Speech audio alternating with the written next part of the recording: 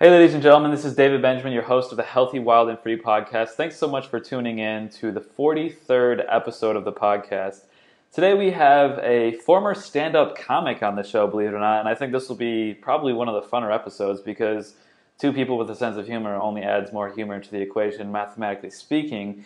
And our guest he's a really interesting kind of dynamic character who learned how to basically film and create his own documentaries from scratch, and he shot his own documentary. He was the director, producer, editor. Literally every phase and step of the process he was involved in.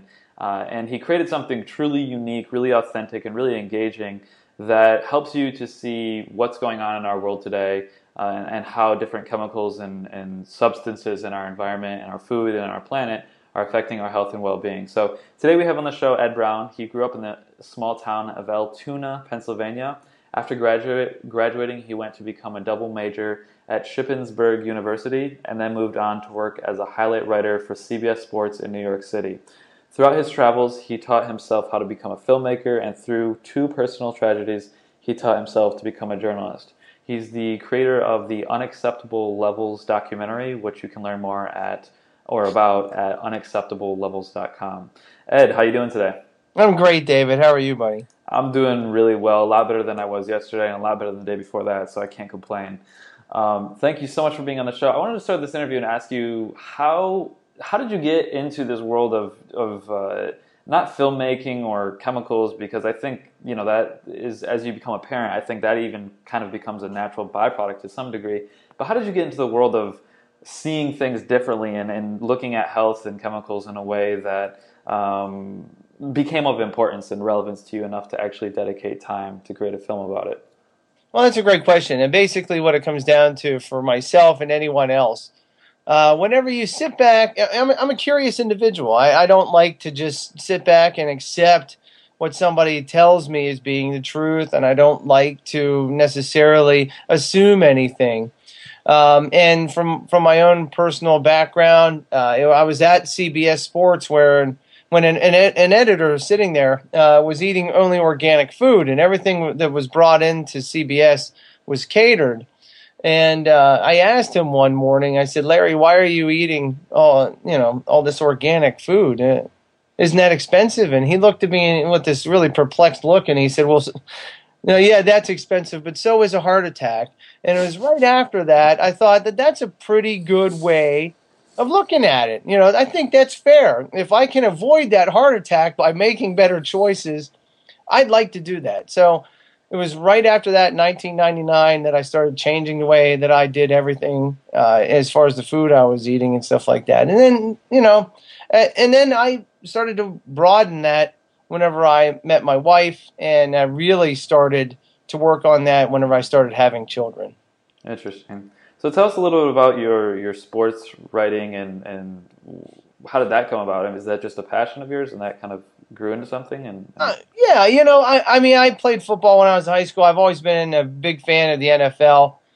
And of course, not that anybody knows this, but I've always been a huge fan of the Seattle Seahawks, and this is kind of a high time for me, and it may not ever happen again. But anyway, so I got into sports writing just because my degrees kind of lended it to that, and I showed up at CBS every single day early, and I showed that I was dedicated to it, and I stuck around later than anybody else, and so I kind of worked my way up there.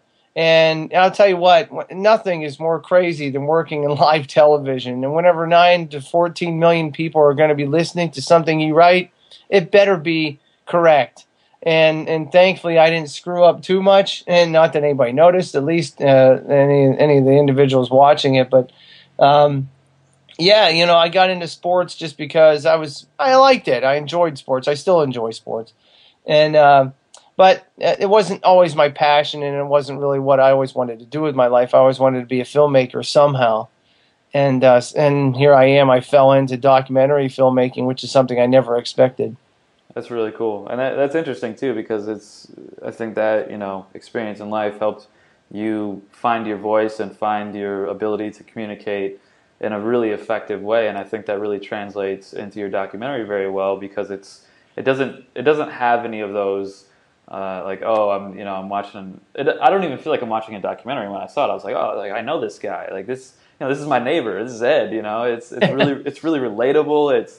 You bring things home. It's really incredible actually, and to know that you directed, produced, and edited, and really every aspect of the whole thing is really, really incredible and inspiring for me, because I see myself actually in the future creating kind of like health-based travel documentaries. So, unacceptable levels. What is that? What's the short version of explaining that to people? Well, and just to say that that's a wonderful compliment. I really appreciate it, David. And just to give anybody some advice, there isn't anything you're not capable of doing. Once you start to dig yourself in, it's all up to you. Your personal character is going to shine through, and there isn't anything anybody can't accomplish. If I can pull this off, I'm absolutely certain that you and anybody else that puts their mind to something can do it. And no challenge is insurmountable. Now, whenever it comes to unacceptable levels, my wife had 2 miscarriages out of 3 pregnancies, and I started thinking, and we both started thinking as a team, because we're husband and wife, and we started saying, what is really going on out here? And I started reading the same 2 words over and over again. There's an acceptable level of risk associated with chemical X, and there's an acceptable level of risk with chemical Y. And I sat back and I said to myself, how on earth could anything be acceptable by your standard when it certainly isn't acceptable by my standard?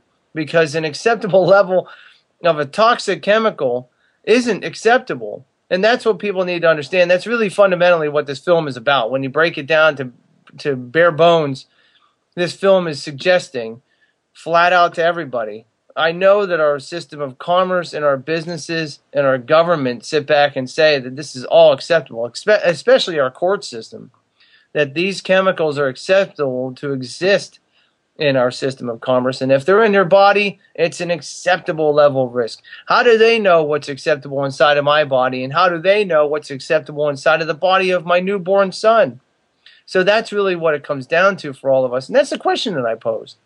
And I needed to get an answer to. So that's where I took a camera and I went out, and it took me about 2.5 years to finish principal photography. It took about another year and a half to finish editing this thing, because I was doing it part-time while I was waiting tables and working 2 other odd jobs just to try to make ends meet. It's not like this film is some overblown Hollywood production. You're seeing a very small budget and one guy doing everything to try to get this message across to people. And I was that dedicated to it that I actually saw it through. And thankfully, here we are today, where the film's already making a difference. That's awesome. One-man army. Yeah, man. Cool. Well, you sit back and you say, if I don't do it, who's going to? Right. Yeah. And so that's yeah, really cool. And a prime example of doing anything you want. Richard Sherman. What is he like? His draft pick, he was way down the list, and look at him now. So rounder, yeah. It's not about what people think or think you can't do. It's about what you believe you can do, and just putting forth effort and making it happen. Hey, I love that example. Russell Wilson's another one. I could talk about the Seahawks all day, but yeah. Unfortunately, this isn't a sports podcast, yeah, right? so maybe another time. Yeah. So basically, so you started filming this documentary, and that's an interesting story about how you saw acceptable levels, and you kind of thought, wait, that doesn't make sense. And I'm assuming that's how the title came about, right? Unacceptable levels. Correct. Yeah, that's right. Originally, it was acceptable levels with a question mark, but that didn't work as far as the URL is concerned. So I had to change the title to Unacceptable Levels. Right. I like Unacceptable Levels more. It makes you wonder what's unacceptable. It creates curiosity. Yeah. So in your documentary, and you really just kind of walk viewers through your life, and it's so personal, it's so relatable. I mean, most documentaries I see, it's very, it has sort of a corporate feel. It has sort of a, this is what's going on in the world kind of feel. Yours has a very personal, very relatable feel. Your kids are in the documentary, your wife is in the documentary, you're in the documentary, and you walk viewers through a journey and looking at the different products and the different systems and things in our environment and our food and our life that affect our health. What are some of those things that, in America specifically, because most of the people that listen to this, but it's really worldwide, I would imagine too, and that's probably another question I have for you. But what things are we looking at, and what things did you find through this journey that are affecting our health and well-being negatively. Well, to know that each and every one of us right now, whether you're a newborn child or you're an elderly individual into their 90s, we all have a minimum of 232 synthetic industrial chemicals inside of our bloodstream. And what those chemicals are doing to us is that they're reacting with our cells, they're mimicking drugs. They have a lot of different properties dependent on the chemical that can adversely affect an organism. So it's not just us, and it's also to understand that polar bears and seals and other wildlife in the Arctic that certainly isn't, around this stuff, items like Teflon, to know that Teflon is in all of the blood of those types of animals as well, is to also understand that these chemicals migrate. They're not just benign, they don't just sit around, they travel as well throughout our ocean currents and our wind, and also through the land as well. And so for me, I started right at the beginning as to how these chemicals started to happen. So the chemical revolution, which was also called the Green Revolution, oddly enough, happened approximately 70 or 80 years ago, depending on your perspective on what the first chemicals were that were coming out. Most of those were based on wartime chemicals that were designed to kill things, like human beings, and then they went on to use them and resynthesize them in a way that we could kill other things and kill our way to victory. That's a perspective that we've had for a long time, and it hasn't worked, and it really doesn't work. So for me, I started saying, if I have 232 synthetic industrial chemicals in my body, where the heck is this stuff coming from? So I started, because I'm not living next to a coal-fired plant. It's not like I'm living on top of a Superfund site. You would sit back and say, well, how on earth did these chemicals get into me? They're coming from our water, our food, our personal care products, our homes, our manufactured lifestyles, our sofas, our televisions, our flooring, our carpeting. All of these things are made not out of thin air. They're not made out of all natural products all the time. Most of the time, they're made out of cheap synthetics. And those cheap synthetics will get into our bodies. Our bodies are tremendous at detoxing as well. But when they're bombarded every single second of every day by the same toxic chemicals repeatedly, then that could possibly become a very big problem, dependent on the individual. Now, how I'm affected by chemical X and how you are affected by chemical X may vary. It may not. It may vary. But to know that we have 80,000 chemicals in our system of commerce today, and only about 200 of those have been ever tested for human safety, and then only 5 have ever been banned, to understand that that's just the way things are. Asbestos, we all know asbestos has pretty awful properties to it, mesothelioma and cancer. I mean, we all understand how toxic asbestos is, but it's not banned. And so that's the way we have to understand this. This is a very big problem, and just because it's out there, just because you can buy it, just because you can use it, doesn't in any way, shape, or form suggest safety. And that's where this film hopefully covers a lot of that. Interesting. Wow, that's interesting too. The whole polar bears and seals and things.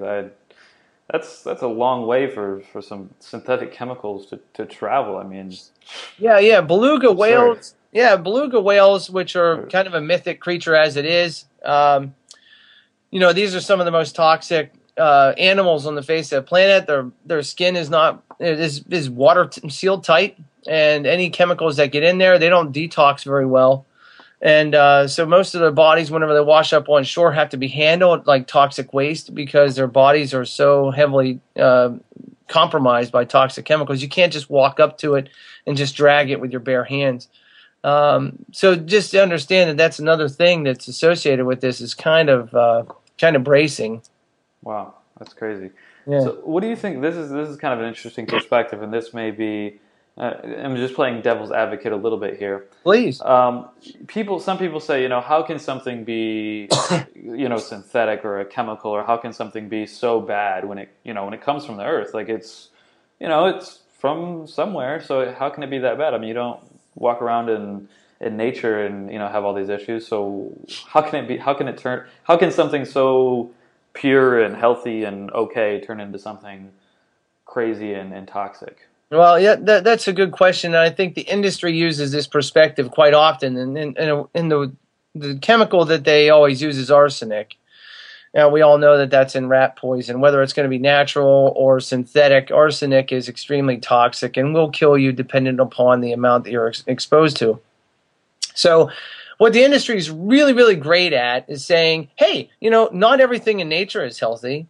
You could eat a particular kind of berry and it could kill you, right? I mean, it's not like nature is doing a great job at protecting us all the time either. You have poison ivy, you have animals that are venomous. I mean, there are a lot of other aspects of nature that could kill you as well. So what could be possibly so bad about our synthetic chemicals? Number one, a lot of these chemicals don't exist in nature. And whenever they're changed, it depends if it's in a nano state as well, which just further compromises the conversation and makes it more difficult for people to understand. But whenever it comes to what they're doing, something like a flame retardant that's in just about every single piece of furniture, it's in your side of your seats of your car, depending on your car. And something like a flame retardant, which is an organohalogen, does not exist in nature. So not all the and I appreciate you're playing devil's advocate because it's a good question.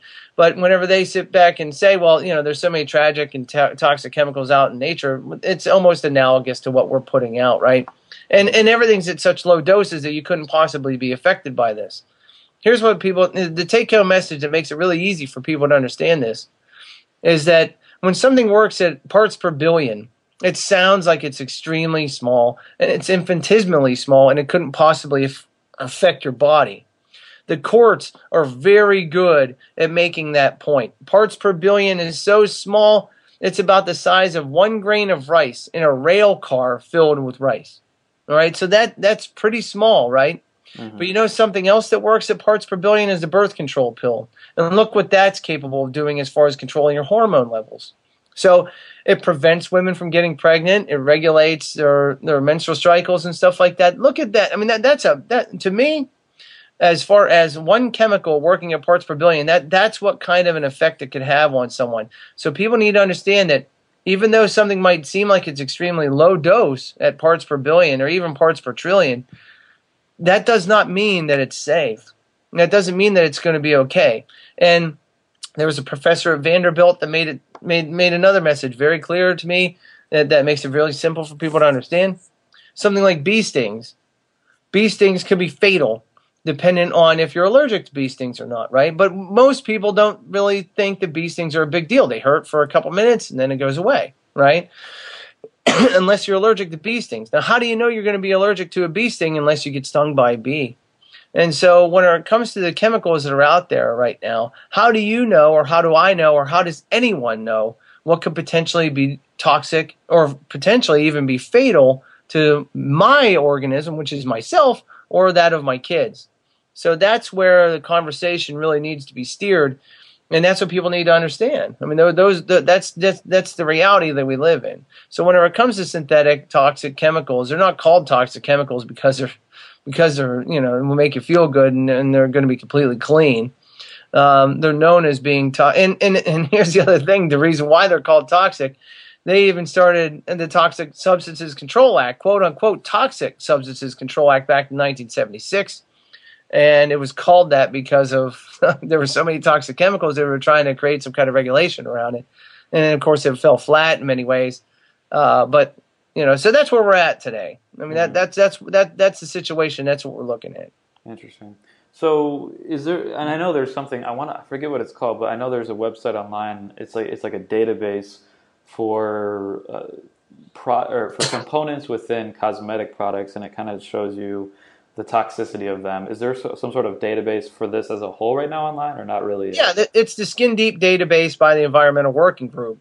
Okay. And so you can take, let's just say, your personal care products, stuff that you're going to be using every day, like deodorant, shampoo, cosmetics. You can go on to their database, and the Skin Deep database, and you can look up your product. And you can sit back and see what's in it to an extent, and you can also look at the toxicity level of it to an extent. Now, to me, another aspect of it that makes this extremely troubling is that we don't have the federal government supplying us with something like that. We have a nonprofit supplying us with something like that. And to me, I think that the government even by that proves that they're asleep at the wheel whenever it comes to toxic chemicals. Do you think there's a reason for that? I couldn't suggest one way or another why that would be. They would always come back to the same excuses. There's not enough funding. There's not enough research. There's not enough of whatever is available to make this possible so we can protect people. I think that's, classic misdirection by the federal government. Or they sit back and say, well, the industry-funded studies that we're getting, all the information that we're being provided it looks like everything is hunky-dory and it looks like everything's safe. All these industry-funded studies suggest something very different than what you're telling me, Mr. Brown. So right. I think so we're just going to stick with that. But people have to understand you might get thousands of industry-funded studies like about genetically engineered foods, but you don't have any third-party peer-reviewed studies, so you're just going to have to base everything on what the company tells you. Right. And let's just be honest. Look at General Motors right now and how well they were doing with their with their integrity and their ability to give everybody the truth. And unfortunately, and they're in a lot of trouble right now just by way of comparison. I just don't feel like the messaging is all that clear and it's all that pertinent whenever we look at what's really available. Right. Yeah. I mean, if someone's trying to sell you something, they're definitely going to skew the facts and slant the opinion in their favor to, unload product essentially. Because aren't a lot of these chemicals and things really just byproducts of waste in other industries? Yeah, a lot of them are, unfortunately. Fluoride is something that I give as an example in the film. And fluoride, to me, is really one of the more compelling stories that I had to make sure that people had an opportunity to see, because the fluoride that's going into our water supply is not fluoride. Hydrofluorosilicic acid is what's going, in most 9 out of 10 cases, is what the product is, and that's a byproduct of the phosphate fertilizer industry. So to fertilize all these genetically engineered crops, phosphate does a great job of doing that. And so what they do in the state of Florida primarily, although it's done across other states as well, but that's where we get a lot of our phosphate is from the state of Florida. And so to dig that out, to get the phosphate out of it, they need to use acid to melt the rock that's around it. That when you're melting that rock with the acid, it's not like everything is still safe. So there's a lot of there's a mist that comes off of that acid, and then it's compartmentalized and it's sealed into a chamber, and then you spray water onto it. So this acid that gets water sprayed onto it is then called hydrofluorosilicic acid, and there's nothing else that you can do with it. You can't just throw it in the ocean. You just can't bury it underground. You can't send it to the moon. So they just sit back and say, well, we'll hide it in plain sight and call it fluoride, and it's not fluoride. Sodium fluoride is pharmaceutical grade fluoride that you get in toothpaste. This compound, however, mimics fluoride. It has some fluoride-like properties, so they just decide to just sell it to the municipal water systems across the country, and then they just slowly put it into the water supply, and there it is. So for anybody to sit back, and still to me, to this day, I just find it staggering that somebody would sell us the concept that by drinking this fluoride, this hydrofluorosilicic acid, by drinking this, my teeth are magically going to stay safe. This goes to every single cell in your body. This is going to your bones. This is going to your brain. It's not like this chemical is just going straight to your teeth and protecting them that way. So to me, that's unbelievable how they get away with doing something like that. And then you also have one of the more disgusting byproducts that I talk about in the film is toxic sludge, and that is a waste product of our sewage system. And so everything that gets flushed down the toilet, that goes down our sinks, is going to be congealed, so to speak, into this mass. And what do you do with this stuff? I mean, because it's not sanitized, it's not cleaned, it's not like everything that goes down our toilet is also benign. This is an extremely toxic substance. It was called toxic sludge for decades because that's exactly what it is. And also to know that pharmaceutical drugs and heavy metals and pesticides and herbicides and everything and nuclear waste is all going into this as well. That makes it a pretty big problem. And just to go back to our fertilization process of what we're going to be eating, so they take this toxic sludge, which was renamed biosolids just to make it sound a lot nicer, to make it sound softer, because nobody wants toxic sludge on their field. Sounds much more scientific too. Yeah, right? I don't want toxic sludge, but biosolid sounds fine, so I'll take that. I'll probably eat that. I mean, it sounds delicious. Sounds like I'll become superhuman or something. Yeah, who wants? So I'll take, a cheeseburger with some biosolids.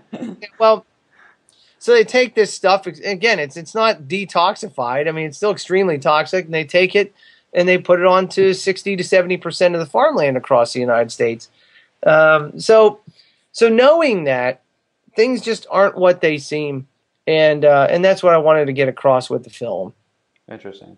So fluoride, I want to just touch on that briefly because from my understanding, sodium fluoride is still a chemicalized product, but calcium fluoride is the in nature fluoride that our body needs in very small amounts. Are you familiar with calcium fluoride and sodium fluoride, or is that just misinformation?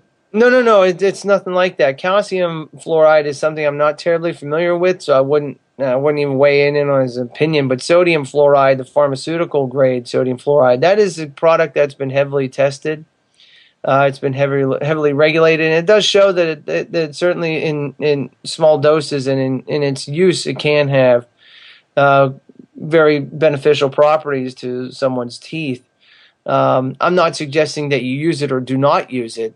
I'm saying, find out for yourself. But to suggest anything about calcium fluoride, I really don't know anything about that. Okay, interesting. Yeah, it's something I want to definitely look into more now. Cause I'm curious because I haven't heard. I think I will too now. I haven't heard the specific hydro acid thing that you mentioned, and hydrofluorosilicic acid. It took me a couple years to be able to pronounce that correctly. Fully, yeah. So that's something I'm definitely going to look into, and it sounds interesting. And from my understanding, sodium fluoride is still not safe for the body, but it's something I'm curious to look into more now further. Yeah.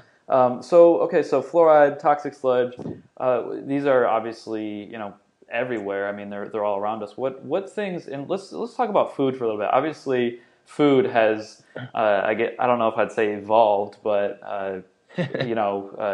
changed over time to become faster, cheaper, packaged, bagged, boxed, canned, whatever. And it's not as fresh or as healthy as it once was. What has changed within that process? Because obviously you need to change the food on a chemical level in order to, I would imagine, preserve it and do these different types of things. So what has been added? What has been taken away? And how has food changed over time? Well, I think that evolve is absolutely the best word to use with this. We've really turned away from the way food used to be in a massive way. Just about 80% of the food that we eat today is processed in one way or another. To understand that is to also embrace the fact that there are a lot of chemicals being pumped onto and into the food that we're putting into our mouth and our children's mouths every day.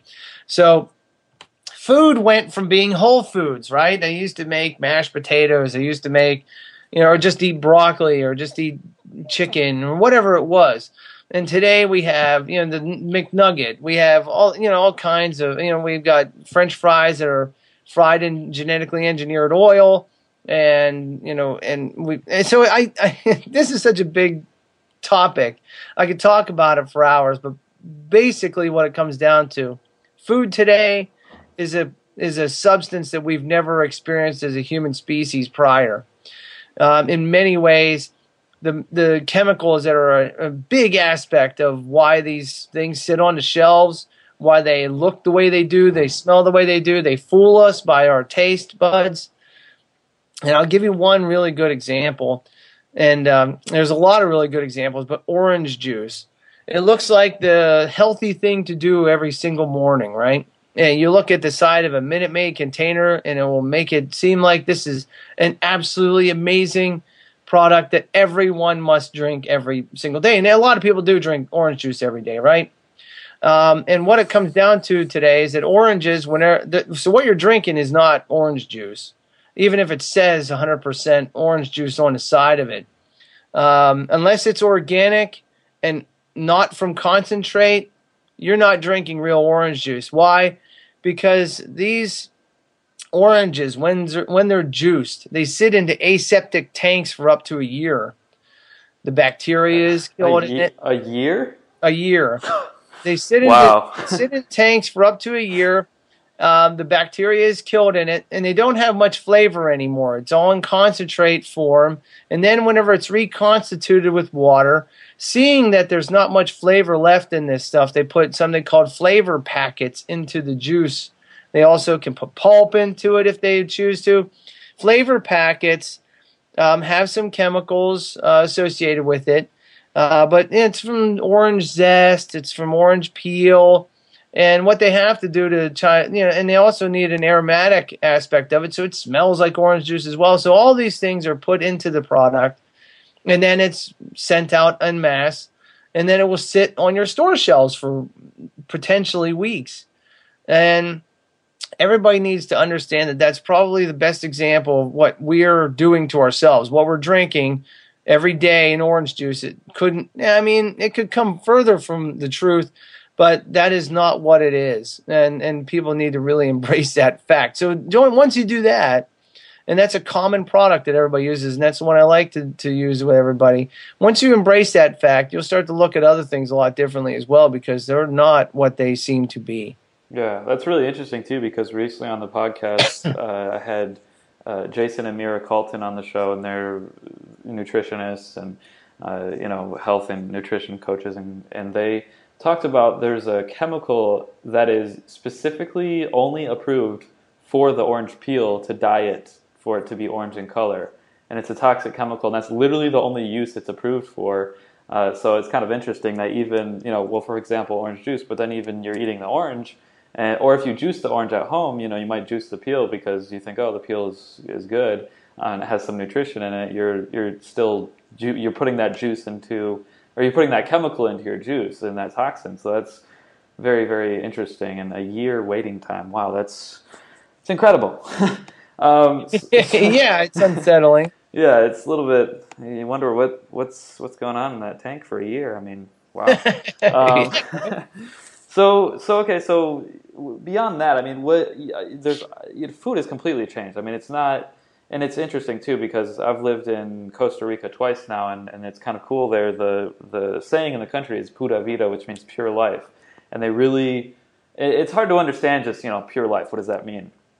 But when you live there and you kind of live in that atmosphere and environment, you really start to kind of soak in that essence and that energy, and you see the way that people live, and you start to realize, wow, there's much more purity and bliss in that natural, sustainable ecology than there is in this fast food instant gratification society we live in America. And one of the things I realized there was the soil was so much. It was a different color. It was a completely different world. And I would shop at the farmer's market, and the celery would be really green, and the celery here is white, and it's just a completely different world. So how has chemicals and things like that, and fertilizers and things like that, how have that affected our environment, which affects the food that is created, and what's happening here now? Well, that's a great example. I wish I could say that I lived in Costa Rica for any point in time, but what it comes down to is our topsoil.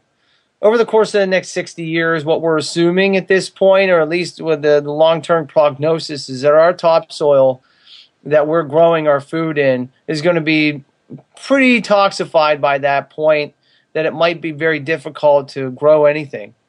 That sounds scary, and it should be an overwhelming statistic that most people have to understand, is that we're doing this, we're beating the soil into submission every single growing season.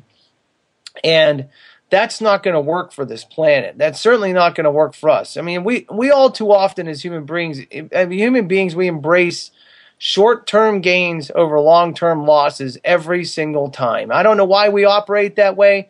We don't see the long-term in the way that we should oftentimes. We only sit back and say, what can be done right now? We'll worry about that some other day. And we do that in a lot of aspects of our lives. But to me, this is the one thing, as far as our environment is concerned, that we shouldn't be concerned about it. We should sit back and that's why whenever I talk about this, I don't know what could possibly be worse. I don't know what other conversation we should be having at this point. We're talking about the fate of our entire civilization, and it's in our hands, and we can make a lot of the right choices right now. I might not be around in 60 years, but my kids and my grandchildren will be, and we can't give them this problem. And, all too often, the federal government and companies will sit back and say, a problem is a problem to be innovated out of. So if we've created a problem, that's great. Then more jobs can be created. More wealth can be distributed. More investment can be made to try to get us out of the problem, right? And Right. which will only create other problems unless we actually address the real issues that we're looking at. Our topsoil is toxified, and it's getting more so every single year. It's not like by spraying pesticides on 1,000 acres every single year doesn't have some kind of an effect. If you do that for 40 years and you keep putting toxic sludge on it, and then you keep putting whatever else on it, I mean, your soil isn't going to respond anymore. That's why things are working out the way they are today with super weeds, and other aspects of what's going on with our food supply. I mean, this is something that, and of course, water being a major storyline out in the state of California, where we get a lot of our food from right now. I mean, that's another thing that we have to really take deep consideration of. What we're really doing every single day is not magic. It's not super science. What we're dealing with right now is reality, and people need to really come to terms with where we're at right now with that reality. Mhm. Interesting. That's a very, very interesting insight. We always pursue short-term gains in knowing, and understanding that will be a long-term loss, or maybe not even understanding that, but just pursuing short-term gain, and it ends up being a long-term loss because of not seeing the full picture, the vision from a bird's eye view. So that's very interesting, and the innovation part is interesting too, because one of the things and I was actually going to ask you about this, so I'm glad you brought that up. It's interesting because, for example, fluoride, or I don't even know what the term is, hydro something sol acid or something. Yeah. The fake fluoride. It's interesting that, all these things, toxic sludge and all these different things, are added to our food and our water and our environment.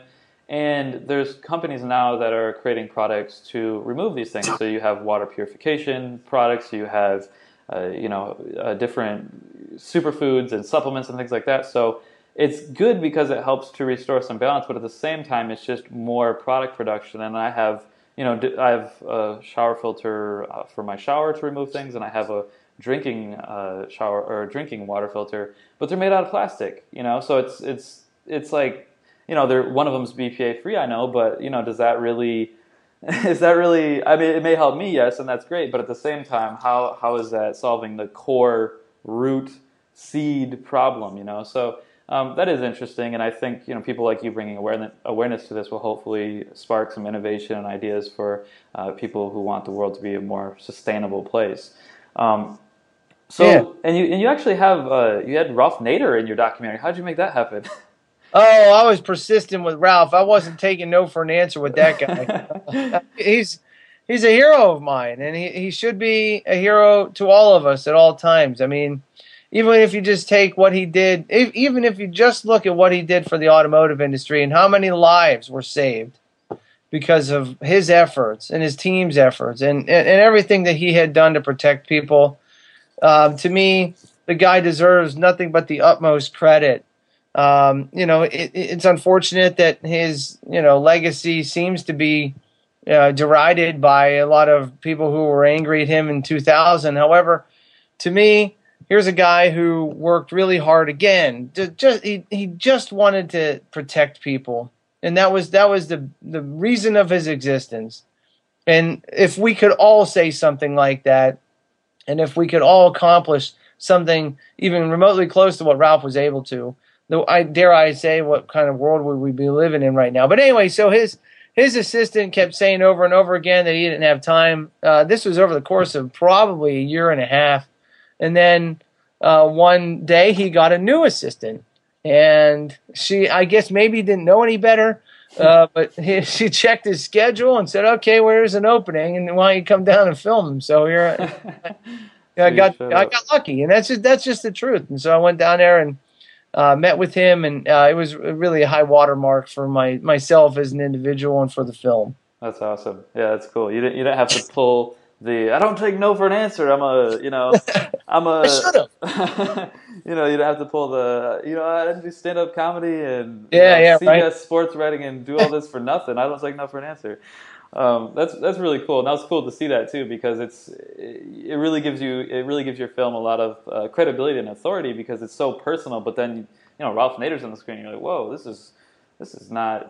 I didn't expect this. So it's kind of it's pretty cool, and it's cool to have that perspective too. That how you bring the living living with your family, but then also the economic and corporate angle of it, and then also the governmental angle, and how each of these interact. Because I think that's one thing that you did really well, and I'd love to hear your take on this. Is it seems like people live and breathe in their world, and that's all they care about. So if they work for the automotive industry, that's what they care about, and they live their lives with their family, and they don't see how the government's their role. They don't see how other corporations play a role. They just don't care, and it's sad, because if they knew how their lives are being affected on every level. I mean, you could go into from financial to health to on and on and on to their very freedoms and existence in this country. But why do you feel like that big picture is so important, and why do you think people need to expand and see really everything as a whole? Well, that's a great point, because I live in coal country in central Pennsylvania. I mean, you can drive down the interstate and a lot of the billboards you'll see have something to do with coal and chastising the current administration about coal. And I sit back and I say to everybody, whether you're working in coal, whether you're working in creating BPA or you're growing GMOs, everybody has to understand this is everyone's problem as far as your health is concerned. And nobody wants this to be their problem. And I understand about jobs. I understand the absolute overwhelming fear that somebody must feel if their job is going to be threatened, and that means their livelihood is threatened, and they can't take care of their families if something changes. Right? I mean, that's really what it comes down to. And politicians don't want to be the ones who sit back and make those tough choices to say, we just can't deal with coal anymore. All right? A coal-fired plant puts mercury into the air around it. And not just around it, but I mean, again, this is extremely toxic heavy metal that can travel. This is just an example, by the way. So mercury will go into the air. Who's that going to affect? What is that going to affect? I mean, could it be somebody's child that actually owns the coal-fired plant? Would they pay more attention to it then? So I'm sitting back and saying, I don't want anybody's kid to get sick. And I'm also sitting back and saying, we've made the choice to get into this type of technology.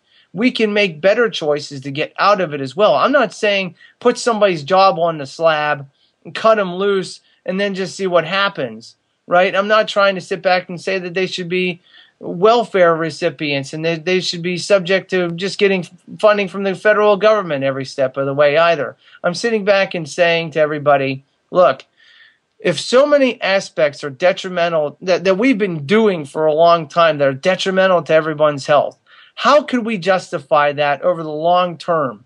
We can't. We just can't. I don't care how anybody sits back and pours that down my throat by saying, well, look, what else could we do? Shrug their shoulders and say, well, this is just how it is. This isn't how it has to be, is my point. Yeah, sure, this is how it is today, but that's not how it has to be. We can change it, for God's sake. I mean, that's the power that we have as human beings, right? So that's where we have to lead this new generation of people to think differently, to act differently, and to be different. You know what I mean? Yeah, that's a great point. How it is not how it has to be. That's couldn't have said it better myself. That's awesome. I just came up with that, and this is early. And hey, early to rise. Yeah, that's a great point, and you know the other point you made too, short-term gains and long-term loss, and that I think are just like very, very, very, very important for everyone to understand, because that's seeing the connection between us and everyone else, and seeing how everything affects everything is critical. It's very important. It's an important part of life. And one of the things I've found in my life, just to feel like I should say this because it may help someone listening, is every single time in my life where I've been economically distraught. I mean, literally one time my bank account went below negative. I rode my bike to the bank to cash a check for like $40 to get it above negative.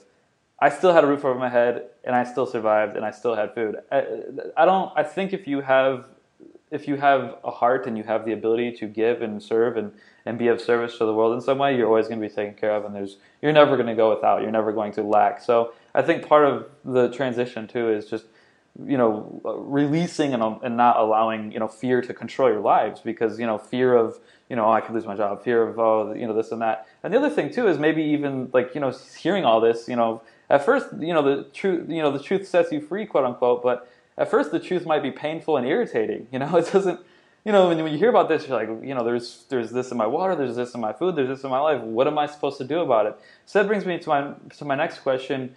What can we do, and what have you and your family done to create changes in your life to live a more sustainable and balanced life?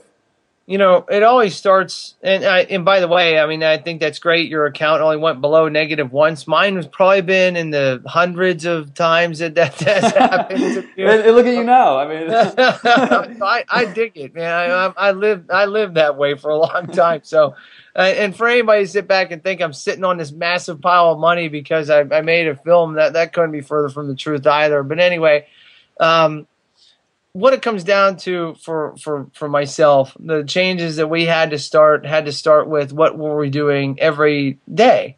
So the food that I'm putting into my mouth, the water that I'm drinking, you know, the products that we're using, that we're smearing on ourselves and onto our children, things that we're taking a bath with, we have to change those things immediately. And we did. We changed them quickly.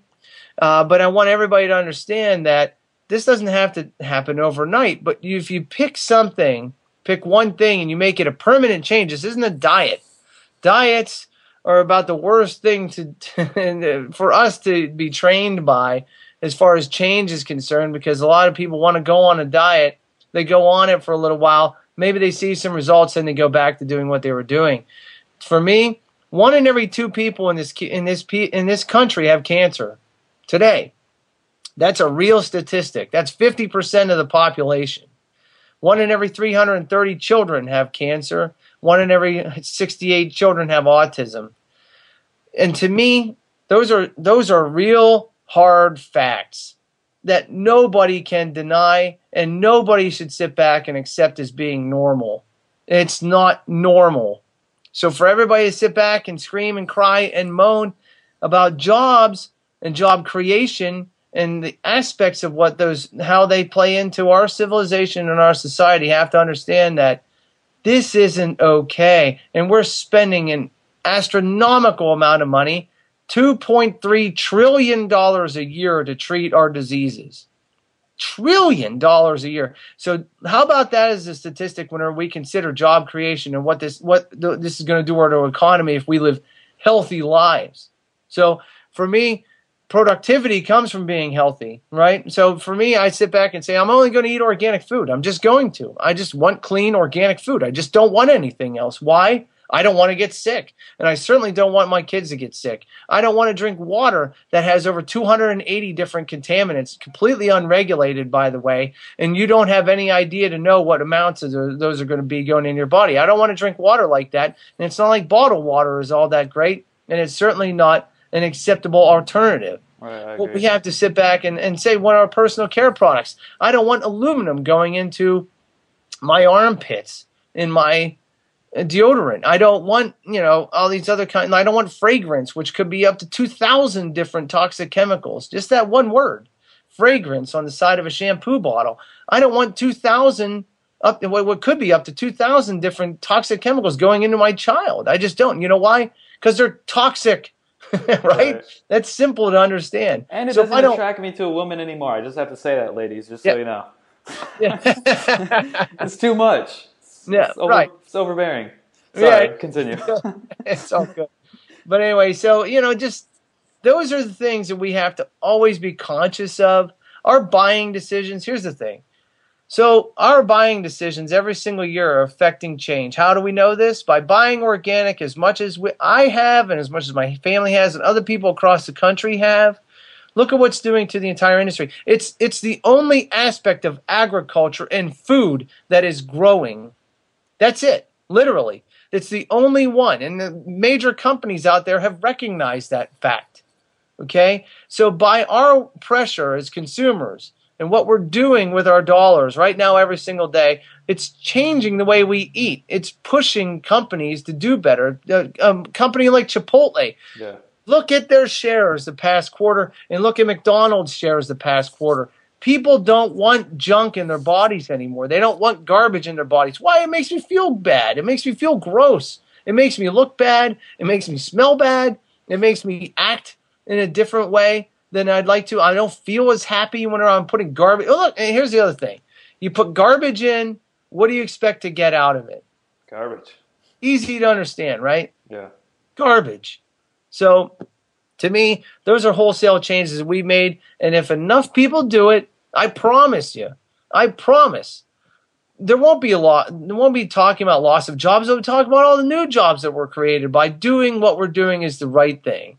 Yeah, totally. I agree 100%. It's a great point, and it's very interesting, and the work that you do is very inspiring.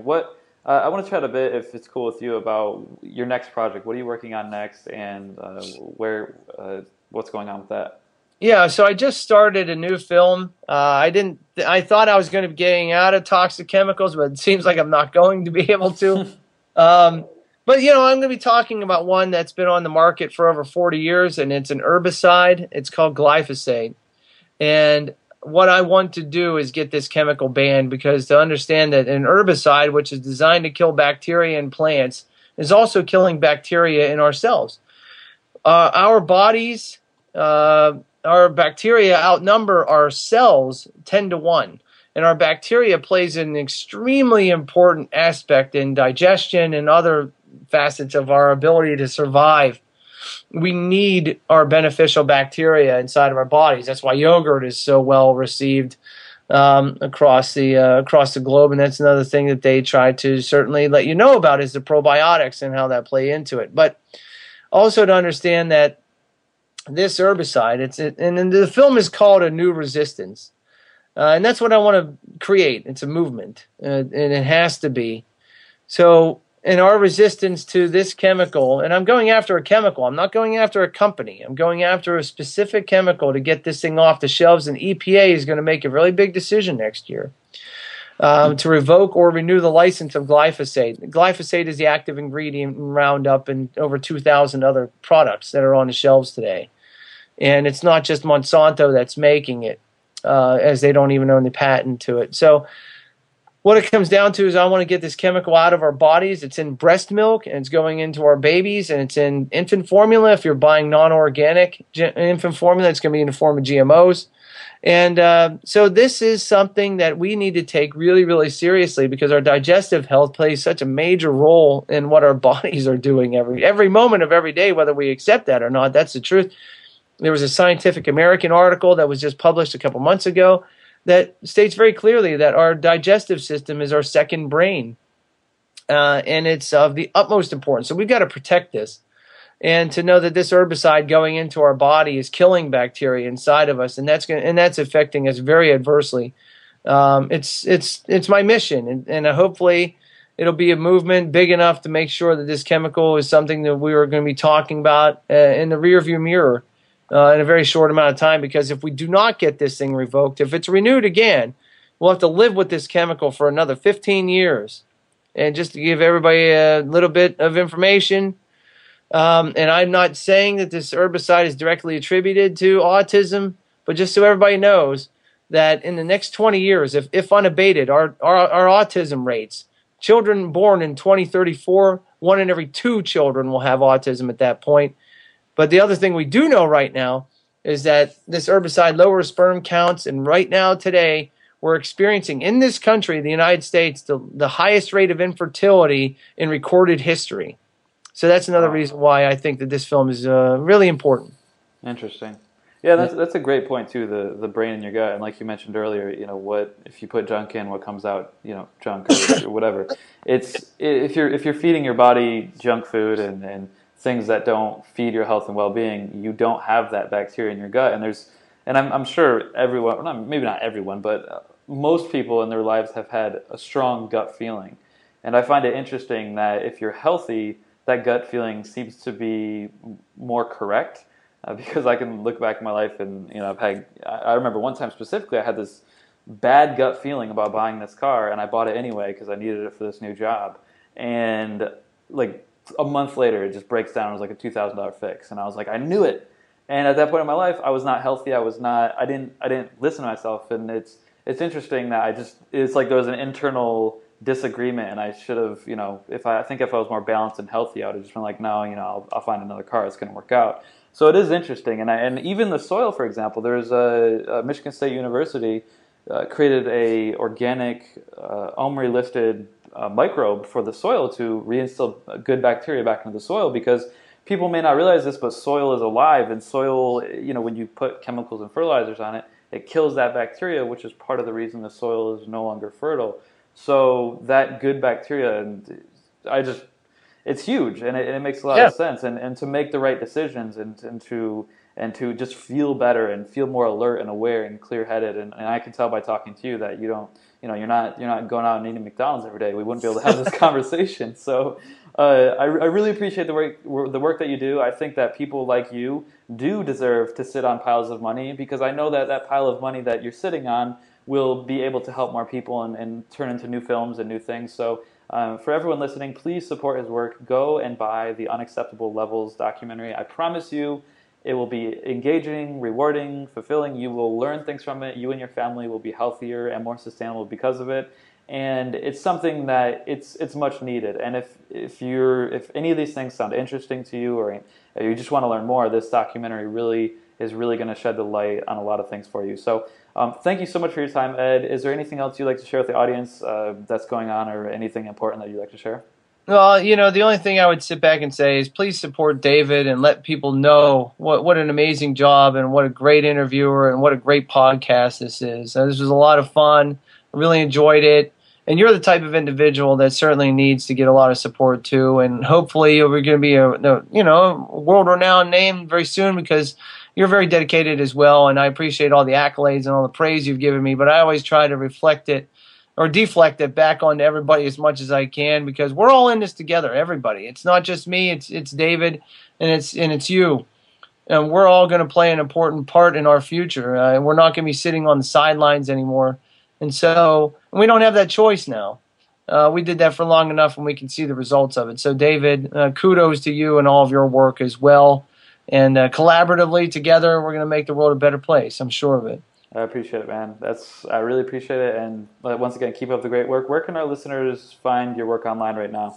They can just go to unacceptablelevels.com, or they could check New Resistance out on Facebook. The New Resistance website isn't built yet, but we're working on it right now. And so hopefully we'll be able to get as much information up as we can. But unacceptablelevels.com is rocking right now, so go check that out when you get a chance. Cool. Thanks a lot, man. Enjoy the rest of your day. All right, you too, David. Thank you. Take care. All right.